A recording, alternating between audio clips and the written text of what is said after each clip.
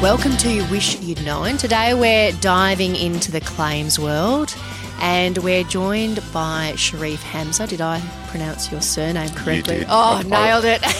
I've been called worse. So Correct. So let's just go with that. Look, we're going to dive into claims best practice because you've been in and around the claims world and many avenues within that claims world. So you've been in retail, direct, group, workers' comp. So we're going to focus in on the retail world, and we're joined also by the very wonderful Glenn James. Hello, everybody. Thanks for listening today. Best practice when it comes to claims. Wow. Early engagement and early intervention are definitely the keys that you probably need to drive, first of all. So I think as soon as you or your client are aware that there's an injury or a disability, it's making sure that we are made aware as early as possible. I think the other thing that is always an issue is, as an advisor, and we would encourage you to do these, are your regular reviews of people and then their income in particular, because people tend to get to claim time and they're either underinsured or they're overinsured. So if they're underinsured, then that means, their income's $60,000, but they're only insuring a $40,000 income, poses a problem. If they're overinsured, they think they've been paying income for $60,000, but their income is effectively, they're only paying premium based on a $40,000 income. So I think they're the things that I would encourage advisors to do. The third thing goes back to the application process and speaking to the client about the importance of disclosure, no matter how big, how small, that making sure that they inform their client that they need to disclose everything to the insurer, because what we don't want to see happen is an issue at claim time. We are in the business of paying claims, and that's, there's many stats that say the majority of what we do is paying claims. So we pay over 90% of claims, and that's across the industry. That's really good. I'll always default to practical on behalf of the advisor, what they need to know and how they can implement things. You mentioned early engagement. So client breaks something or is apparently very sick. It's a 30-day waiting period. Is the advisor getting on the phone as soon as they know, even if the waiting period hasn't been served, just to give the insurer the heads up there's a claim coming in at some point? Does that help, or do we wait till the waiting period's satisfied, then contact the insurer? No, absolutely. I think get to the insurer as soon as possible. So even if the waiting period hasn't expired, approaching the insurer straight away, and even getting those, even if it's completing claim forms or, that can often take some time, right? So I think if you can notify us as quickly as possible, we can send you out the claims pack or do the notifications over the phone. And the client and the advisor can work around getting the medical evidence and everything in that period. What's the leeway on, firstly, a client seeing a doctor with an income protection style claim? Generally, there is no leeway. You generally tend to need to go see a doctor because most policies will say that you need advice from a registered medical practitioner. Or you're under the care of a doctor. Exactly. Or you're under the care of a registered medical practitioner. So that can really blow out the waiting period if your client doesn't get to the doctor and tell them that they're sick. Absolutely. So maybe that's sort of best practice. If you're going back a few steps, I'm a new advisor, I'm building my process, have something that kind of steps a client through what they should do when they feel unwell and they actually can't go to work. And they think absolutely. It's more than a cold. I used to tell all my clients, the minute you break your ankle, whatever, if it's a Sunday or get to the bloody doctor, because you need to have it logged that you're under the care of a doctor. Yeah, and look, and I would say those clients who are particularly broken a limb, the sooner they can get those claims in, the better, because generally there's a specified injury benefit that's paid. So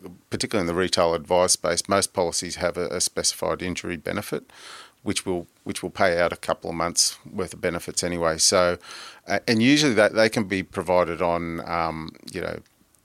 some pretty simplistic evidence. So, an evidence of an X-ray or something that says that confirms that there's a broken bone or there's a fracture that's taken place or something like that. You mentioned with claims as one of the third issues is the underwriting process, and it is very material with claims. Talk to us about claims that happen within the first year of a policy being written. Yeah, Because, is it things that fraud pop up, or is it non-disclosure, or is it there should be non-disclosure because it's so recent? Because I've had experiences where claims have been very wobbly because I wrote a policy and the next month there was a claim and it looked sus for a couple of reasons, but it wasn't. Yeah, look, absolutely, and particularly where they've had no cover previously. Yeah. And they've come up as a new policy with, and then as you're working through the claim, you identify things throughout the claim, whether that's medical evidence or medical history, or even there's something on a desktop search or something like that, or where it comes up that there are things that should have been disclosed to us at that time of application but weren't. And had we as the insurer been made aware, we may not have entered into the contract on the same terms. Are there areas where that comes up a lot? Like, are there, I think that in my mind there's this blatant non-disclosure thing, but then there's this innocent non-disclosure because the general public don't really understand the intricacies of what we need to know as insurers. Does that innocent non-disclosure, does that typically come up in some common places? Like, I'm thinking backs kind of stuff. Well, Danny, that innocent non-disclosure was the exact reason. We wrote the policy in July. In August, she busted her knee playing soccer. She forgot to say she had a knee x-ray 3 years ago for some pain. And they paid the claim, but innocent non-disclosure. Talk to us about that. Yeah, so you're right. There is a difference between innocent non-disclosure and deliberate non-disclosure, I think is probably the way to call it. Blatant fraud. What? Yeah. Where, someone goes to a doctor and I think we said the x-ray wasn't, I had an x-ray on my knee, or, I had some blood tests done, or I, for women, I had a mammogram done, but didn't disclose anything. So innocent non-disclosure is very different to deliberate. And I think as an insurer, we're very conscious of the differentiation there. And that's why we need to consider all the evidence and what would the customer have been aware of, in particular when they were completing that application. How important is it for a new advisor to get to know the insurance company claim teams that they're working with to understand claims philosophies? Because I'm sure there would be insurers that see innocent non-disclosure and just go, no, by the book, we didn't know about it. And then others who take maybe a holistic view, build a bit of a case. Yeah, we can clearly see that it was innocent. We will honour this claim. And does time with the insurance company come into play, whether it's a 10-minute-old client or a 10-year client? Yeah, look, I think the insurer's philosophy is obviously very, very important. So you can understand what the insurer's philosophy is. I also think what you've got to be mindful of is most insurers also are working under the same legislation and regulations in terms of how things are interpreted, and they understand the case law that applies to disclosure and non-disclosure as well. So in most areas, there's very, very, there's precedent case law in terms of what is non-disclosure and what's not. So we are seeing a lot more, alignment, and there was this little thing that happened a couple of years ago called the Royal Commission. I don't know whether you heard about it. No, I haven't. What's that? Where they talked about and made some change or made some recommendations around, philosophy around, applying certain sections of Section 29 of the Insurance Contracts Act in particular. So, yes, get familiar with your insurer's philosophy, but ultimately, as insurers, we should all be acting in very similar ways. So a question from a layman's point of view, and if you're a new advisor, policies are underwritten, particularly IP contracts, on income and occupation. Yes. Okay. I write my policy, and we'll assume that it is a guaranteed renewable policy or within that 5-year window once that gets put to bed. Now, I'm an accountant.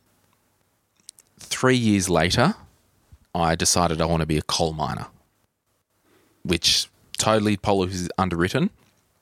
At the time of claim, the definition is, can I work, yes or no, based on what I was underwritten for. Is that correct? So I'm a coal miner.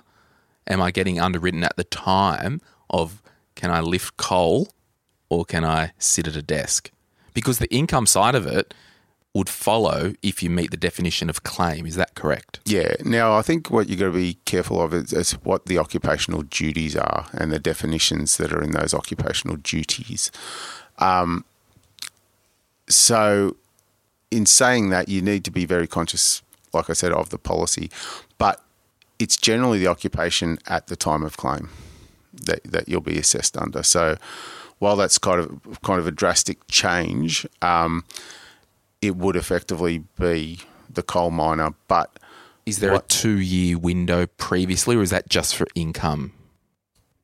Again, that's probably dependent on what the income is on the pre-disability side to justify the monthly benefit.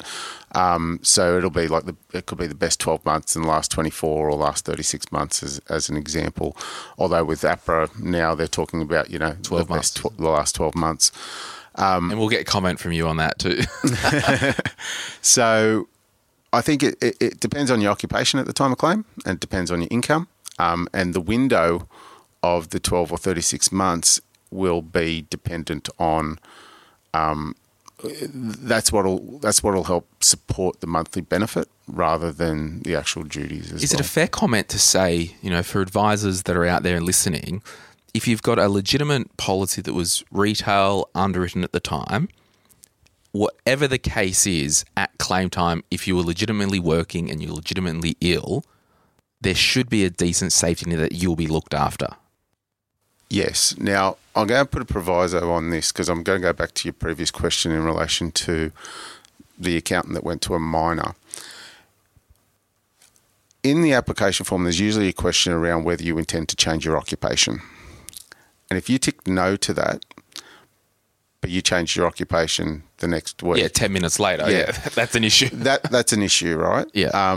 But if you were working as that accountant for, you talked about the 3 years. If you were doing it for 2 years out of the 3 years and then change your occupation, there's probably a little bit more more of an understanding there that change in occupation. But that speaks, and it all goes back to speaking to the discretion and the claims philosophy at the Life Office. Agree. Yeah. Wow. So wild. And this is the things that you just have to be aware of, people. You've got to review your clients. I've got one of my best friends. He was a client of mine as a builder. We insured him at the time, 85 grand income, got the pay increase, 120, 130K. I kept telling him, come in, I need to increase your cover, Guess what? Right now he's on claim for a disc replacement, and he wishes that he'd increased his cover. And that's the problem we see at claim time as well. And it's heartbreaking for the family. Yeah, because, even when you're asking people to go down to 75% of their pre-disability income, it's a significant drop. But when you're asking them to go down to 50 or 60, even less than that, 40, yeah, that's when, it puts a lot of pressure on the family situation. And that's why I say to advisors, the one thing I would say to them is keep close to your customers, review their insurance needs, make sure that they're appropriate, because you don't want to encounter these problems at the time of claim. Even our accountant that became a miner, you need to make sure that you're on top of that stuff because, theoretically, that's what could happen. But theoretically, an insurer might say, no, we're accepting it as an accountant, and that's it. So, and Sharif, just to extend that conversation, because I think it's something that will come up a lot at the moment in the environment that we're in. let's say that you've either got a client who's maybe on maternity or paternity leave, or they're maybe having a career break because what their career is sort of very, very different now, or they're unemployed. Let's say that particular person has an issue. They have a car crash, they have some sort of cancer issue happen. Under an income protection contract, they've still what should the advisor be saying to that particular client who's in that scenario? Is their cover still that safety net for them? Yeah. Now, if they're on extended leave, it's a really interesting one because, and I always say this, you need to look at the policy terms and conditions. So this is very general. You'll probably get sick of hearing that, but generally speaking, there's a couple of problems that you encounter. I mean, first of all, if your income's zero, then what are you insuring while you're on those career breaks?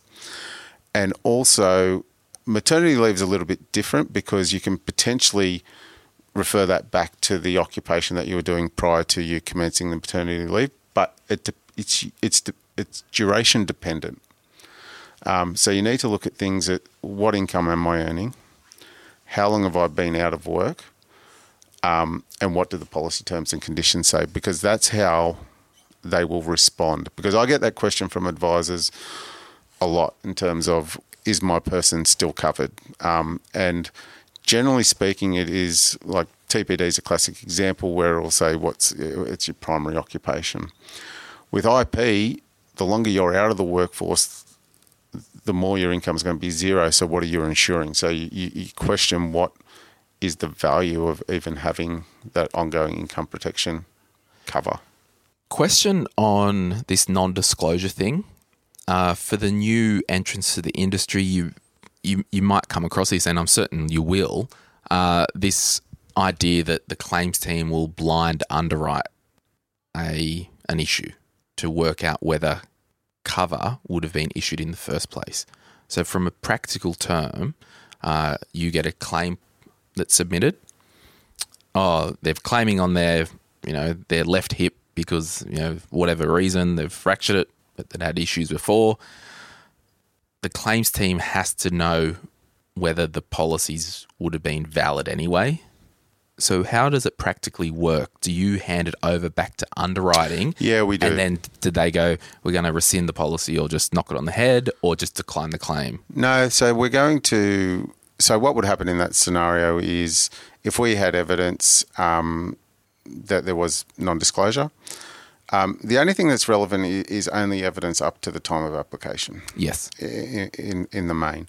So if at the time of application they were under investigation for something, as an example, like say they're gallbladder. Yeah, cancer potentially. And they were getting blood tests and they were getting screens and ultrasounds, etc. And this wasn't disclosed to us. What we would do is we would refer that. This is what we call in the main retrospective underwriting opinion. So we would send that back to our underwriting area and ask them to say, well, had you known this, what would we have done? And the reason I call it blind underwriting because you want the client to know that they're not underwriting this because there's a claim in review. Exactly. And that legitimately happens, do you believe? Yes. So, well, in most circumstances, the claim is what drives the issue, right? But effectively what we are seeing is, there's been a claim, there's been something that's come up. We send that to the underwriter and say, had you known, what would we have done? Now, that might have been we would have applied an exclusion. We wouldn't have offered covered. We would have waited until we got the results of the tests of the examination. And that's where you got remedies under the Insurance Contracts Act. Because if it would have been, you would have declined or you would have applied an exclusion, but you would have offered, say, other types of cover, you've got some options under the Insurance Contracts Act to actually put the contract back into the state it should have been had the disclosures occurred. So that's actually been a really good step forward for, I think, the insurance industry since about, I think it was 2014 when those changes came in. So because the way it was before is if you wouldn't have entered into the same contract, effectively you could avoid the whole thing. Whereas now, if you would have entered into the contract but with variations, you can still offer a contract. Yeah, because I had a claim declined 5 years after it was written for mental health non-disclosure, and the insurer refunded the 5 years' worth of premium and said, see you later. And on this topic of disclosure, what impact do you think tele-underwriting has? Like when you outsource the data collection to the insurer, does that have what's your opinion on that, Sharif? Look, I think we need to be very careful with tele-underwriting, because I think in the main the questions are a lot of yes/no, and sometimes we just need to be careful. What we as claims people do is we actually have to, in the main, listen to some of those calls that have actually happened to see what has been disclosed. So while in the main a lot of the tele-underwriting is yes/no answers, we generally need to go back to the source of truth in terms of what was said in that telephone conversation. So I'm probably not answering your question, but I think the reality is that it is here to stay, tele-underwriting. I think it's important that you do, and I think the disclosure rates are definitely better on tele-underwriting, which is good. But I think from a claims perspective, whenever you're having those questions around disclosure and non-disclosure in particular, we tend to prefer to go back to the actual call itself and be able to listen to that just to understand what was being said. Because it's interesting. I mean, I've certainly been in a lot of offices and seen a lot of advisors work, and they know their clients so well that they often can draw out things that might not come to mind for that client around the knee x-ray or the twinge in the back. So it can you are excluding that person also that knows that intimate information around, say, a long-term client. So I guess, to a point, it works both ways, where you might get actually less information when it's a stranger on the phone to another stranger, although this is interesting, very interesting with the tele-underwriting. So there's kind of two schools of thought. I'm the advisor. I don't want any liability for what's said, not my problem. Or the other side, I want to build a relationship with my client, or perhaps I want to disclose without disclosing. And that's where the problem lies, right? Yes. Disclosing without disclosing. Yes. So in the main, I think tele-underwriting works better, because at least we've got a recording of what's actually been said, and we can always go back and check that. The problem you've got is disclosing when not disclosing, where an advisor takes some creative... Had a headache for 3 days, no big deal. Yeah, well, they take a creative license and go, well, I'm not going to put that in because I don't think that's important. And then it comes out through the claims process that particular thing that they failed to let us know was actually a significant piece of information that we needed to know. And that's where I talk about disclosure being vital, because you don't want any of those problems at claims time. Do you know what I do personally, and it pisses off every underwriter that's ever dealt with me, one, because of the person who I am, but two, because what I do... That surprises me, Glenn. Yeah, that's right. I print my Medicare record from MyGov. There you go. You got it all. And that's a pain in the ass. And it could potentially cause a case not to go up because of whatever reason, but from my own personal view on my own personal underwriting, I want to seal all those water leaks in the tub. And part of that is giving my Medicare history to the underwriter. Yeah, look, I think that's a good thing. To be honest, I think it's, if we've got the evidence, then it's up to us to do something with it. Yeah. In saying that, we may not need it in all cases. Exactly, yeah. But where it's relevant, it's good to know. But in some cases, it's because not always from relevant. a claims point of view, it's this almost garbage in, garbage out. You can only work with what you're working with. And you've had to make some hard calls where families are hanging their hat on money that you actually can't pay because black and white, you did not categorically tell us that you had this issue. And it's not the claims person's decline to make. It's the underwriting. It doesn't create that good experience. Yeah. Changing tack for a little bit and changing benefits. There's something I would love your insight on, Sharif, around TPD. There's this myth out there that the majority of claims get paid under or would be paid under an any occupation TPD definition. So own occupation isn't really probably worth the extra premium that you pay for it. What's your experience? Is it 20, how many years? He won't admit to the amount of years, but what's your experience around that? Do 90, I think the stat was something like over 98% of claims will get paid under an any, so why would you pay the extra premium for own? I used to hear 80%. Okay, so maybe I just amped it up a bit. Yeah. A high portion. High portion. Yeah, look, I provide this is Sharif's view of the world on these questions rather than any statistical data that you may have. I think it's occupation dependent. Whether own occupation and any occupation would make a difference. Like, I think if you've got a plumber who's 20 years doing plumbing duties, heavy plumbing duties, whether you've got an own occupation or an any occupation policy, it really does not matter. See, that's interesting because I would think that it's, without that opinion of yours, my default would be, well, if the occupation is more manual, then you need that own occupation to really protect that, because then they could go and do something more white collar.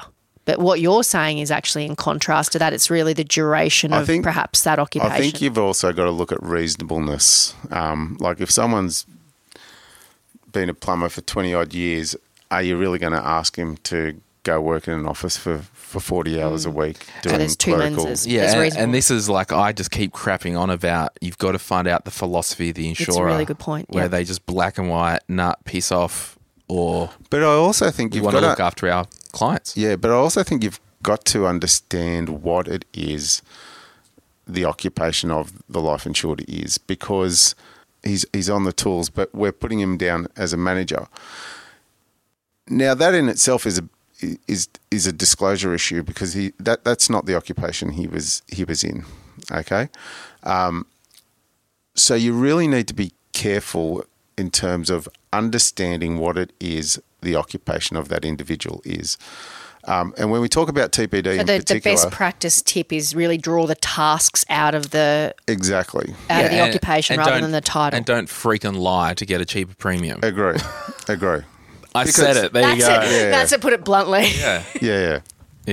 But look, TPD, I think own occupation probably makes a lot more sense on more of the white collar professional occupations. To me, and again, I always provide this, and I've said this at the outset, this is Sharif's view of the world. I don't know whether it makes much of a difference on some of the heavy blue collar occupations. I don't know why we need to differentiate those because as much. A lawyer would have a field day anyway because of the definition, any occupation that you're reasonably trained or suited for. I'm not reasonably trained and suited for a bookkeeper's job if I'm a plumber for 15 years. But that's the key, right? Reasonably trained and suited for, okay? That's the key. So you're asking our plumber, subjective, we call him Joe the plumber, to go and work at Zurich assessing claims for 40 hours a week.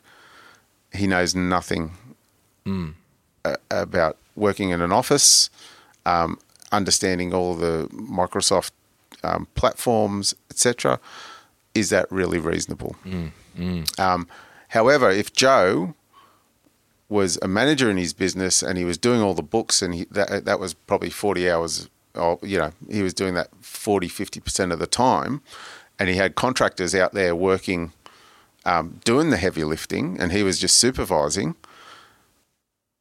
then that's where the own occupation would probably be a little bit more beneficial for him rather than the ENIOC. I want to bring this home, if it's all right with you, Danny, with probably, I've got two questions. Number one is the head of claims. at some point there have been claims that have landed on your desk to make a call on. Do insurers do benefit of the doubt based on what we've received? It's a bit curly, but on balance, we're going to pay the claim. Look, I think I said this at the outset. Insurers in the main pay claims. Yeah. So I think you'll see that there are, in every organisation, there are some of those curly claims where, it's marginal, but we might give the benefit of the doubt. There are even claims when, we report these to the regulator as well that are what's called ex gratia. So they may not technically fit the box, but we've still gone out and made a business decision around that. So in the main, yes, there are the curly ones that do get the benefit of the doubt, but there are also the curly ones that you can't go, well, no, I think... if we pay this, we've got to pay everyone. Exactly, yeah. As head of claims for one of the leading insurers in Australia, with all this APRA stuff that's come in, do you feel there was much consultation to either industry, one, or two, even to you personally? Look, I think there was definitely consultation with the industry. But look, I think in the main, the decisions around sustainability of income protection make a lot of sense. I think we've been saying for a long time where the policies are very rich in benefits, which is why it's a reason why so many claims are being paid, right? Billions of dollars are walking out the door. 3.5 billion, isn't that? Yeah. Close to that. But I think it's back to the future in a lot of sense, because what they're really doing is stripping the policy right back to probably what it was in the 90s.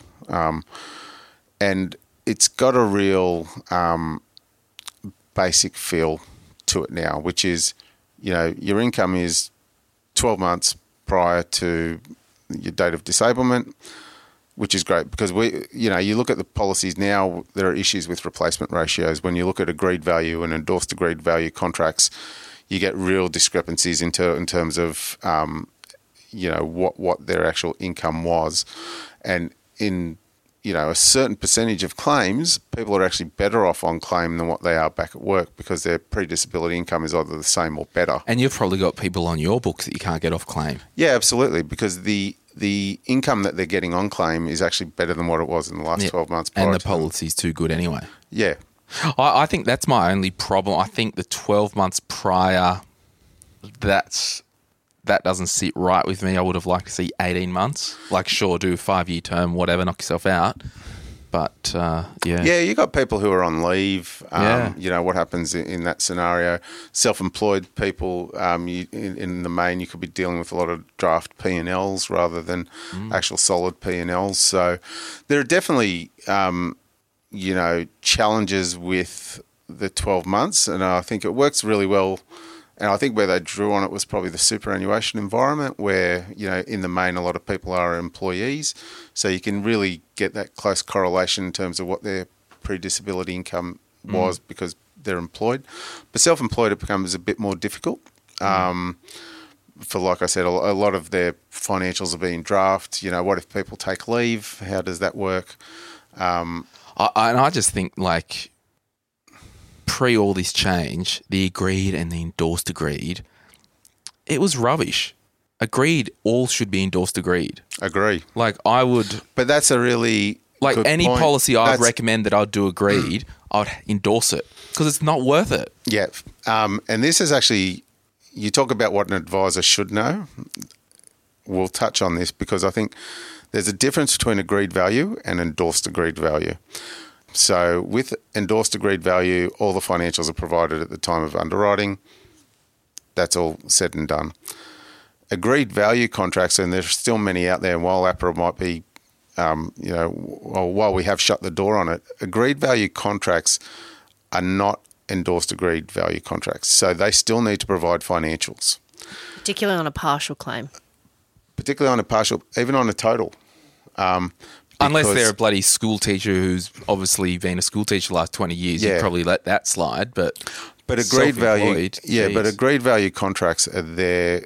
Like the only benefit of an agreed value contract is you can lock in a monthly benefit, great, but they still need to provide financials at claim time to support that benefit.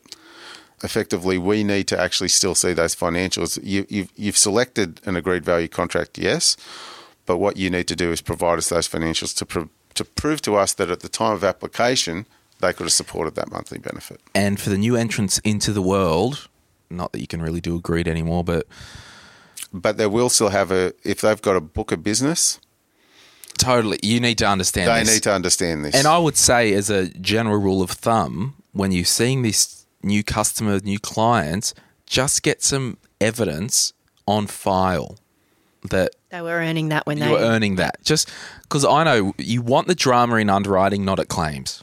I So agree. this new entrant's got a very, very long list of best practice things to be aware of. So let's just recap on the top kind of 5 things that they need to make sure that their claims process has. Best shot of happening ASAP and smoothly. So they need to make sure there's no disclosure that's occurred, So, non-disclosure that's occurred. They need to be under the care of a medical practitioner. So go to the doctor straight away. Yep. Make sure that the disclosure is accurate. They need to tell the insurer straight away. Tell the insurer straight away. They need to make sure their financials are provided to be able to Particularly support for the IP benefit, claims. particularly for IP claims. And the 5th thing is appreciate that the insurer in the main pays claims. Yeah. We have to go through a process, and it may not suit everyone that we have to go through this process, but we do. But we are trying to make decisions on these claims as quickly as possible, and I think that's the one thing that I do want to reiterate to advisors. Particularly claims that are under assessment, we have obligations on us under the Life Insurance Code of Practice to keep yourself and the customer informed, because we will actually reach out to you if there's anything that we've got to update you. And even if we don't have anything to update you on, we will reach out to you anyway. So I think they're the things that I would like to call out. Sweet. Thank you so much for all of your opinions and the world according to Sharif. And thank you, Glenn. No worries. We're going to get you back right in the next episode to talk about the mind and the spine. Sounds interesting. Thanks, guys.